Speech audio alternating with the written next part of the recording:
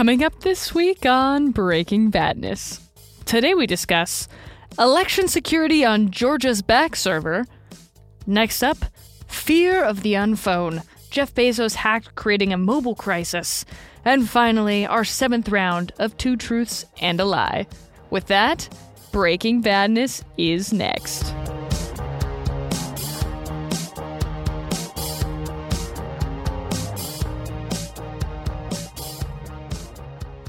Welcome to Breaking Badness, episode number 35, recorded on January 27th, 2020. I'm your co-host, Kelsey, the Energizer Punny LaBelle. With me, co-host Taylor Made, Wilkes Pierce. And last but not least, Chad. My APT name is Fancy Beer. You changed that up on me. You had Fancy Chair, now it's Fancy Beer. You're having a lot of fun with this, Chad. It was Cozy Chair. Sorry, Cozy Chair. Cozy Chair. Now it's Fancy Beer. Sorry, excuse me. It's changed. Excuse me. Even better than the font joke, Chad. Well done. All right, so let's have some fun. So we're going to start here and just get right into it. Our first article of the day is election security on Georgia's back server. So a computer security expert says he found that a forensic image of the election server central to a legal battle over the integrity of Georgia elections showed signs that the original server was hacked. Ruh-roh. Okay, so Chad, our in-house elections, just general concern expert. Let's kick this off. You mentioned briefly last week that there was some news regarding Cozy Bear, or Cozy Chair, as you would call it, their status. So let's keep the good times rolling. What exactly do we know about Georgia's election server, and what exactly was exposed? Yeah, so the expert Logan Lamb, he's an election security researcher, is saying that the server was vulnerable to shell shock, which is a little bit of an older vulnerability, but makes sense with the timeline of things. It allowed the attacker to execute arbitrary commands. Shell shock was a really easy to exploit vulnerability. But the forensic images make it look like the server was breached prior to 2016 and 2018 elections. Since it was unpatched for shell shock, that means full control of the election data by whoever hacked it. There are actual logs of a shell shock user being created after the vulnerability is exploited. Then that user, it looks like, patched the server and removed the account along with a record of any of the commands that they typed. This could have been like a Good Samaritan hacker, but who else found it before then? And that's where some of the Cozy Bear things come in. You know, I mentioned last week that there's been some rumors on security Twitter that since Cozy Bear has gone quiet, that maybe they were behind some election tampering and some of the recent like ransomware attacks on known blue counties have been a smoke screen for something more nefarious. And there's a lot of conspiracy theory of that going around since Cozy Bear's kind of a little bit quieter. But yeah, that's that. I like this idea of security Twitter. I would like to subscribe just to security Twitter. It's a horrible place. I try to only turn it on like once or twice a week. It's an absolute barn fire. Mm-hmm. Yeah. A barn fire. Yeah. All the animals are just running out. It's terrible, screaming. They're just making hay of everything? Yeah. Yeah. Yeah. Some barn humor for you. Yep. And it just reeks like animal. Anyways, moving along. It sounds I love like. it. Go ahead. Yeah. Go ahead. No, that's I can't stop you from making some sass remark, Chad. Well, you know, I like to think that I'm a better person some days, you know, than other days. Some days I go on there and I'm like, oh, I want to be so involved. And other days I just want to run from it all and go live in the woods, you know. Is that the way you speak inside your head with that voice? Yeah. Yeah. Much deeper, though. Yeah, much deeper voice. So as I mentioned in the summary, it sounds like there's some legal action surrounding the hack. So what evidence has been uncovered? Yeah, so this all started when it looks like, from what I understand, Lamb found this server vulnerable to the Drupalgeddon vulnerability, which was a big Drupal flaw from like a couple of years ago. But after publishing that report, election integrity activists sued the state of Georgia to get a mirror image of the voting machine that was at Kennewick University, which is where the exploitation of this other shell shock flaw was discovered. They also discovered in that mirror image that they were running outdated versions of the voting software that contained vulnerabilities, and that the Drupal logs had disappeared from 2016 and on, is what I understand. So that's all pretty suspicious. Suspicious indeed. Yeah. So alongside this alleged tampering, there's been some news this week that hits a little close to home that in King County, which is where Domain Tools is located, it's set to become the first place in which every voter can cast a ballot using a smartphone. So before we jump into that discussion, I want to highlight that this is to some extent clickbait. And so it's not going to be implemented on the national election or for the national election.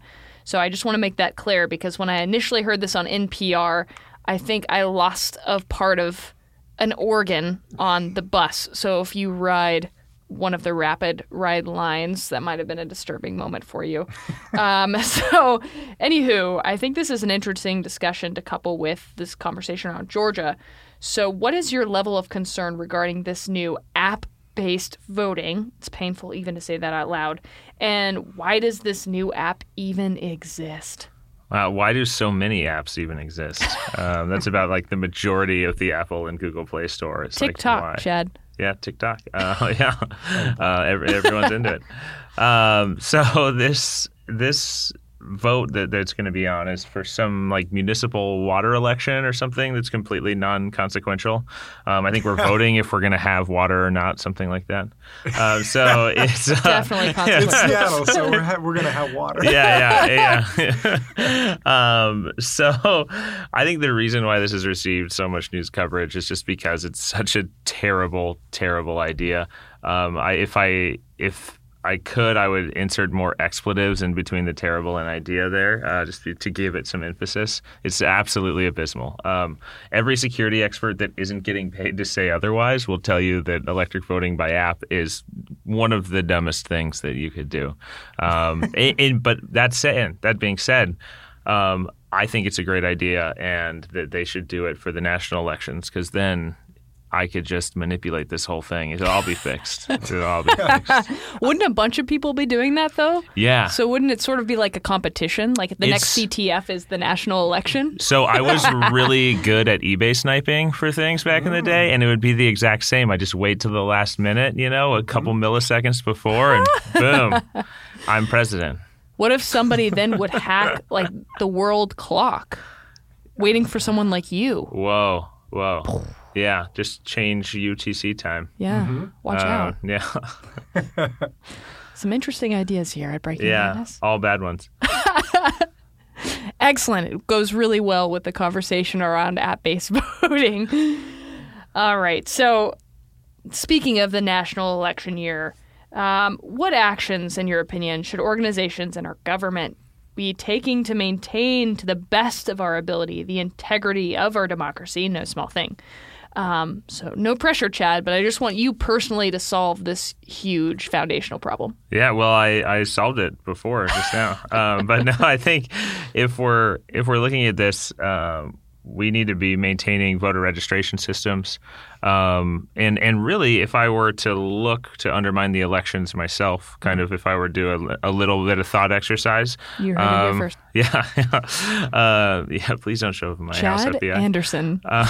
He's in King County now. But I would look at attacking the registration systems, because that kind of undermines everything beginning. Or I would look at the companies that are making these voting systems, and I would go probably with one of their vendors, pivot into their network as per usual that people do now, and then do a supply chain attack and look to, be upstream and a part of the software process before that stuff even gets pushed out. Like, everyone needs a critical update before Election Day, and then, that's all that it takes. Because I think there's going to be more and more people like these election integrity boards looking at the election machines themselves.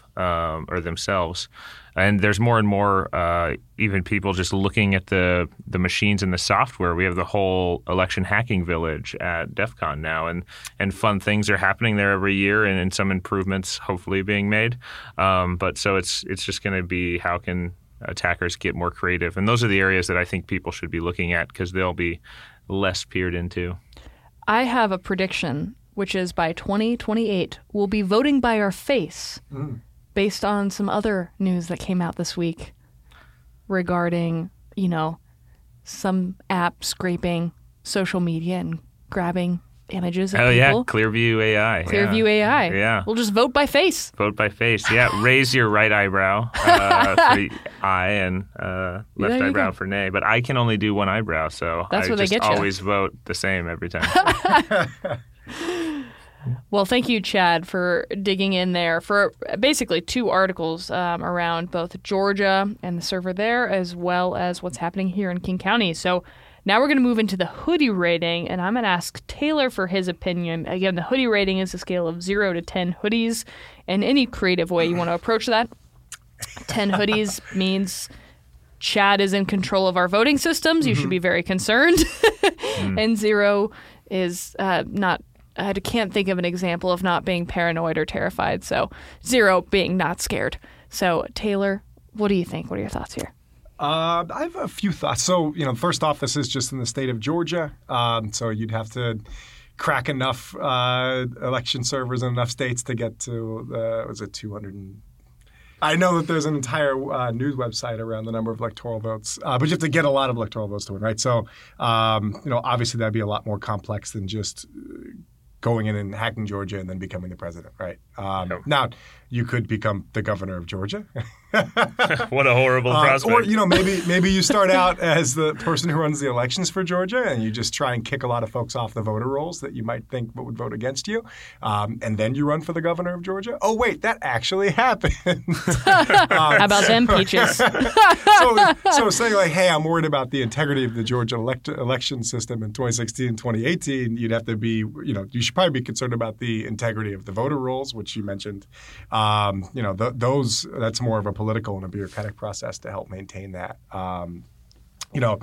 First off, in-person voter fraud in the United States is extremely rare. There's a felony attached to it, so you tend not to want to stick your neck out just to vote because what is one vote going to happen? I'd also say that, Please don't do PSAs around the election. I know. What does one vote really mean? from a hacking standpoint. Also, not standing in line for that long, terrible, multiple times. And going back on King County, we mail all our votes in, right? So true. The whole thing about, hey, we're voting by phone for some water commission in King County is that the water commission boards are a separate election. They're actually too broke on the water commission to make it into the mail-in election. So they're trying to come up with a creative way to get votes in for something that nobody really wants to vote about or for anyways. So, Are you saying they can't afford paper? In some, yeah. Well, it's not just the paper, right? It's also just the postage and getting the election board to send out the mailings, and So, obviously, paper voting would be ideal for having a physical record of your vote. But having been a Florida resident in 2000, I can tell you that not even paper voting can save you from folks that might just decide to vote. Speaking of Chad. yeah, there we go. Yeah. I never hear That's a little old school for today to talk about hanging Chads, but Sorry, Chad. That's overdone. I apologize. It's it's up there with the Mr. Anderson jokes from Matrix. It just keeps going. The 2000 was a also great year. from 99 2000. Yeah. It was a good year for Chad. It was. Chad hacking. The year of Chad. Watch out, the year of the rat. We've got Chad. I think we should be pushing to secure the voter registration databases to make sure those are up to date. We should be allowing same-day voter registration and extending the period that we allow folks to vote for. We should make it easier for people to vote rather than making it harder. But I'll get off my soapbox around that. Obviously some type of paper trail I think is ideal in these scenarios. I've been to the DEF CON, the election hacking village. I've wandered through to see people poking around the innards of the various machines. The innards. And it's fascinating, right? So we're trying to solve, a problem that's been solved for thousands of years. But that's, I guess. Here we are. Here we are. Wait, so Taylor, I've got to hold you to an actual number here. Yeah, sure. What are you going to rate this at? What's your hoodie score? I mean, it's interesting. In isolation, this is an interesting data point, especially considering the things that happened around the election in Georgia in 2018 and potentially in 2016, where folks were getting booted off the voter rolls. I think that is probably if I were worrying about the integrity of Georgia elections, which I'm not really because I live in Washington State. I would probably be more concerned with people getting kicked off the voter rolls improperly. Let's call it a half a hoodie right now. If there were other half? Just like the left sleeve, and then the zipper on the left hand side. So not even the side that. So you're not even doing zips. like a crop hoodie. No, not a crop. Wait, is it a hoodie without a hood? Oh. Whoa. That's an existential question. Did you just describe a vest? I believe I just described a half a sleeve of a vest. Yeah. My hoodie rating will be pretty low, just because if to me the larger question is around access to vote, who can vote, and getting folks able to have their opinions heard in democracy. Not, I think if there were some type of larger ramification from someone's access to this server, that it's 2020 now. If this started in 2016. Did you just look at your watch? I did look at my watch. I'm going to call that out. They can't see it. Why? You got to tell them. Someone has to bust your chops. That would have been outed by now. That it would have been a lot more. That we'd see something interesting on this research. But a lot of the times this type of stuff is just hanging out on a server somewhere and is publicly addressable and available. So, certainly a warning shot for all the folks who administer elections in the other 49 states. And in Georgia, what are you guys doing? All right, Chad, what do you think? I would go a little bit higher. I think probably 5 out of 10 hoodies, with each of those hoodies having 4 or 5 hoods on them. A fractal hoodie. Fractal hoodie. Yeah, fractal hoodie. Well, you can put each different hood on and go vote an additional time. But my big concern is the longer picture, I think, of it undermining the belief in the integrity of the system. And that if you get, 2 or 3 states where people are really feeling that, and if you read some of the comments on the Georgia article, people who live in Georgia are like, yeah, we already knew our elections were terrible. You didn't have to tell us. I'm like, wow, so what kind of voter turnout's going to come when, no one believes that it matters anyways because it's all going to be manipulated? And then what comes from there? So that's kind of my worry about it. But as far as a single instance, not too bad, but it's all about that long propaganda game. When you're reading the comments, do you just have vitamin D ready to pop? Just some happy pills?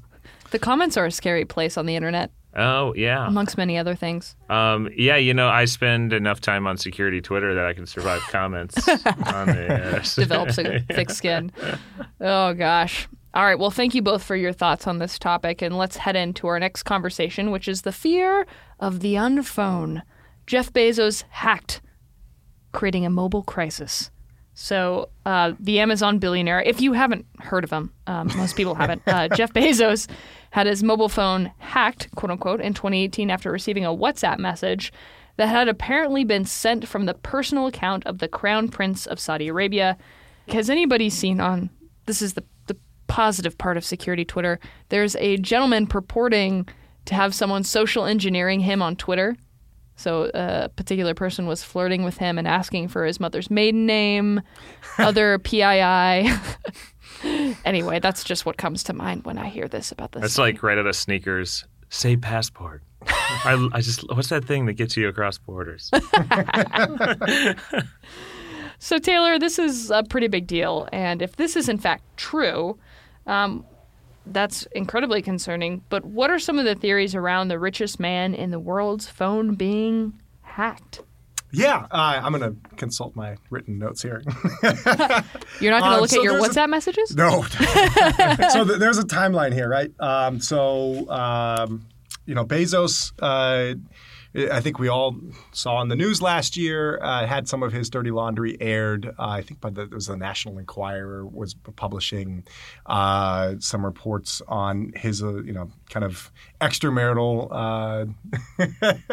an affair that he was having, and doxed him. And so that has since led to him, becoming getting divorced from his wife Mackenzie, which has made her one of the richest people in the world, now independent from him. There's been a lot of kind of downstream effects, and so from the moment that kind of that bombshell hit, there have been, I believe that very early on they said, hey, he retained a security firm, and they intimated that he had his device hacked, and so this news is now the kind of more detailed report on that hack. Although I will say that looking into it a little bit more, there's not a whole lot there from what I read in their report. So what they're saying is that he was introduced to the leader of Saudi Arabia, Mohammed bin Salman, MBS. He calls him MBS in the WhatsApp message, which is kind of funny.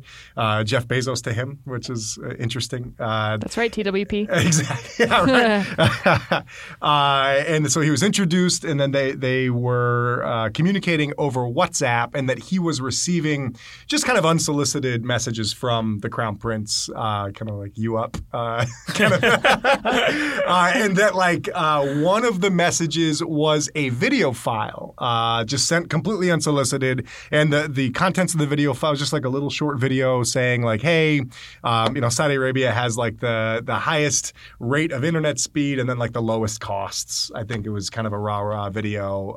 Even Jeff Bezos gets spam WhatsApp messages. I know, right? And that the firm that he retained took his iPhone, and there was some other kind of mysterious circumstances around information around his affair becoming public, and so that led him to believe that his phone was hacked in like April of 2018 is the time that is when he meets the Crown Prince of Saudi Arabia, exchanges numbers, starts communicating via WhatsApp. In May of 2018 is when he gets this video.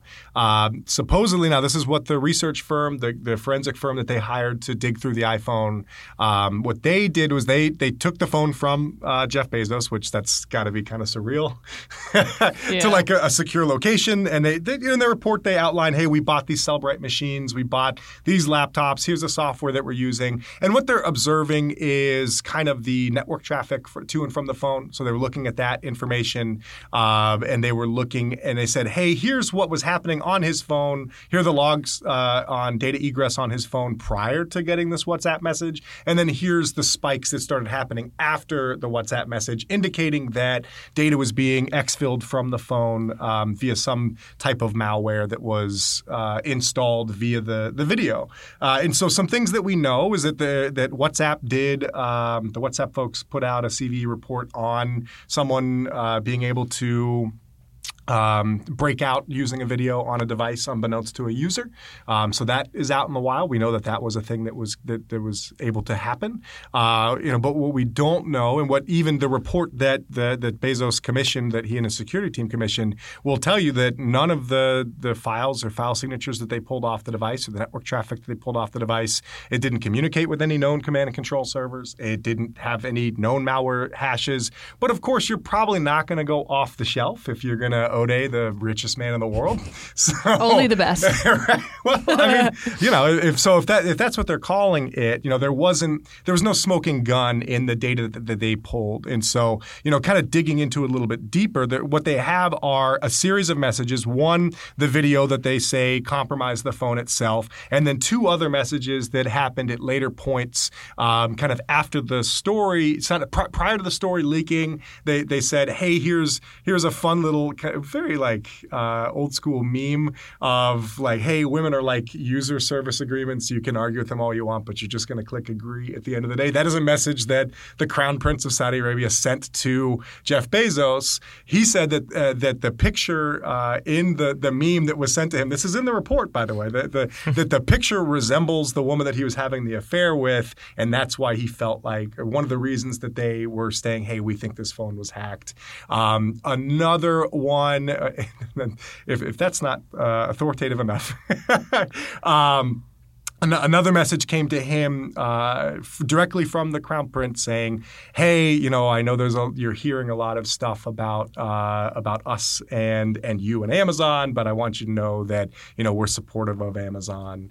And he said that was linked to him being on a phone call, finding out some details around the hack itself, or that he was a target from them. So there was kind of loosely connecting these data points with things that were going on in Jeff Bezos' personal life and in his professional life at the time of the messages getting received, and saying, okay, well, this kind of gives us a strong feeling that they had access to the device, that they were listening in on phone calls and his messages with folks via malware on the device. But they didn't pull them out. They don't have the malware. They don't have a sample for us to test against, right? So it's all very nebulous, right? So the InfoSec Twitter sphere.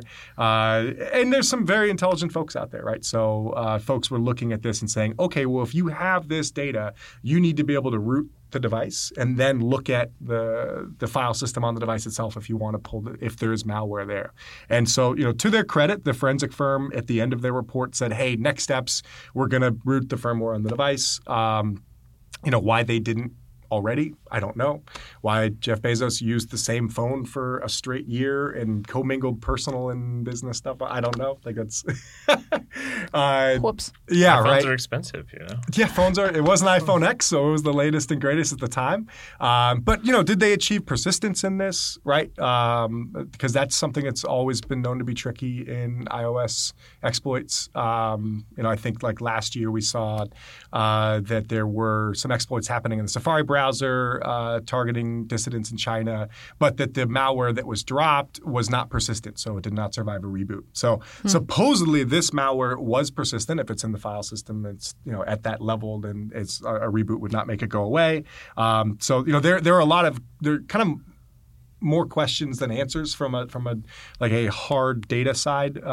Hey, we'd like to see the malware. We'd like to see at least the kind of that initial loader phase from the video itself, which these guys, the forensic team did not give that data out.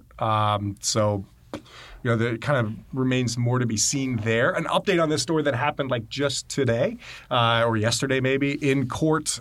So this is proceeding along a number of it's happening in the public discourse, like, hey, here's the report on the hack. And then also at the same time, they are suing the National Enquirer as to the provenance of the data. And so in court, the National Enquirer has stated that, and again, this is under the penalty of perjury, so that they got the text messages and the kind of incriminating evidence about the affair from the brother of the woman that he was having the affair with, that she showed the text messages to her brother and that he went around and sold them to the National Enquirer. So, there's Sounds a lot. like a nice guy. Yeah. Yeah. So, there's a timeline there that you have to kind of look at. Is it possible? Is it, beyond the realm of consideration that someone would try to get an exploit onto Jeff Bezos' phone? No. I mean, I'd assume that he'd be a target for just about anybody. Would that malware be delivered directly via WhatsApp messages from the leader of a country? If you'd asked me that a couple years ago, I'd probably laugh. In 2020, maybe that seems a little more believable now. It's interesting in what they've disclosed so far, and then what we are not able to get from what they've disclosed so far. Which is we'd like to see a little more like, hey, here's the different phases of this exploit, Not because, hey, this 0 day is going to get used against Jeff Bezos. You or I probably don't have to worry about that too much. But generally, generally this stuff tends to get commoditized, right? If it's scalable. And so, what an APT group is using today then becomes kind of, skiddy use. Like 6 months to a year from now, or depending on how long that stuff lasts out in the wild. So, that's why I think it'd be in the interest of us, in everyone's interest, to get more data around this. It'd be nice if Facebook and Apple, would play nicely and disclose more information around this kind of thing. But we're kind of left waiting for the forensic folks to dive in deeper to give us the real smoking gun behind this. What they have is a lot of circumstantial evidence. that kind of lines up nicely. Obviously Jeff Bezos owns the Washington Post, which employed a reporter that was kind of lured to an embassy and killed, by the folks that run the country. So, there's a lot of complicating factors there that certainly make him a target for these for this type of thing. And certainly anybody would want access to Jeff Bezos's phone, right? It'd be like, hey, would you want Napoleon's personal diary? Would you want, like super powerful people in the world? Would you want access to their personal data? Of course, anybody would, because they could potentially use that to leverage that for personal gain, or on behalf of an organization. So, what I feel like I've learned is none of these people we've discussed I would be comfortable sharing my Netflix account with. None of them would have earned that. A lot of mistrust. Hulu they can have, though. That's mostly trash. Yeah. It's just for live sports, I think. Definitely not Amazon Prime account, though. Yeah. So let's hop into the hoodie ratings. Taylor, thank you. That was a lot of fantastic information. And Chad, what would you rate this at in terms of hoodies? The hoodie rating's about like level of concern. Yeah. Right? What? So I would definitely go, 10 out of 10, because my level of concern is up there with like watching Jerry Springer, and I just want to see this all explode and unfold, and it's like a daytime talk show. Poor JB. Yeah. Realistically, none of us are really going to be the level of direct, sophisticated targeting like this, but I do love seeing this in the news. Well, from a threat modeling standpoint, I mean, if this is just a great example of if you have high-value targets affiliated with your organization, 10 out of 10, you should be very concerned. Yeah. But as an everyday citizen, as Taylor so pointedly mentioned earlier, we three probably are not on those hottest lists. I don't know, but I think the Crown Prince might listen to our podcast. I have that feeling. Anywho, Taylor, what do you think? The idea that someone could send you a WhatsApp video message unsolicited and then basically root your like up-to-date patched iPhone, it's mildly terrifying, right? Like that's. Did you get that video I sent you last weekend? No, I didn't open it at all. So yeah, that in and of itself, that if that were just the facts of the case, right? If we could say, okay, this is what conclusively what happened here, that'd be pretty concerning. Just because those types of exploits, they tend to pop back up again. They're exploiting weird edge cases, and there's always more edges to be found when you look at that kind of thing. So, that would be pretty concerning. The uncertainty around this, the fact that we don't have the real hard forensic data to be able to conclusively say, here's what happened, that, we're kind of relying on, well, he got this meme from a guy at an inconvenient time, and that kind of, this person looks like the person he's having an affair with. That's tough to really say, like, okay, I have a very high level of confidence that there was malware on Jeff Bezos' iPhone. Hoodie rating for me, it's also pretty low. Let's give it a 3.5. Give it 3.5 hoodies. Again, we know that there are groups that are working to kind of build a repository of exploits for Android, for iOS, for the different messaging platforms, and other apps that are on those. That are on those devices, that they would love to be able to do this. So, it's not completely out of the question. We've seen similar level scale of exploits on iOS just over the last year. But, for the most part, not persistent and not to this level. Not saying it couldn't happen. You definitely save your best for Jeff. For Jeff B. For JB, save your best for JB. But as far as like, hey, am I worried about this ending up on my device? Probably not so much.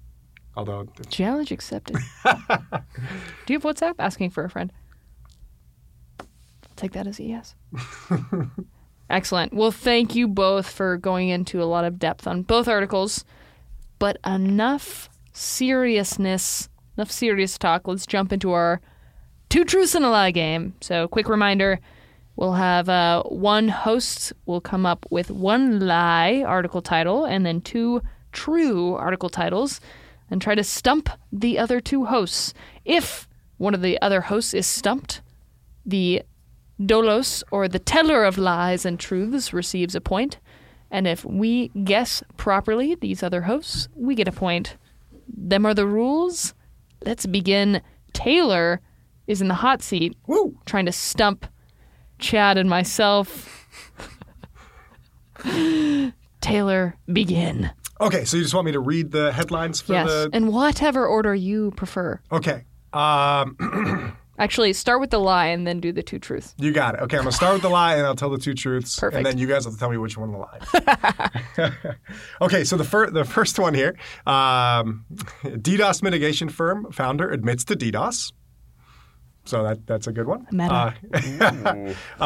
Kentucky legislation would force counties to pay ransomware attackers if the costs are below $1,000. No. New York could ban cities from paying ransomware attackers. Ooh, see what he did there? This feels like, Ooh.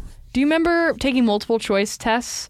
There was like this whole strategy around if you have 2 contradictory items, one of them was always the correct answer. That doesn't really apply here, but Scantron trauma is re-entering my brain. Yeah. The most entertaining thing about Scantrons that I remember is flipping them sideways and imagining a roller coaster afterwards.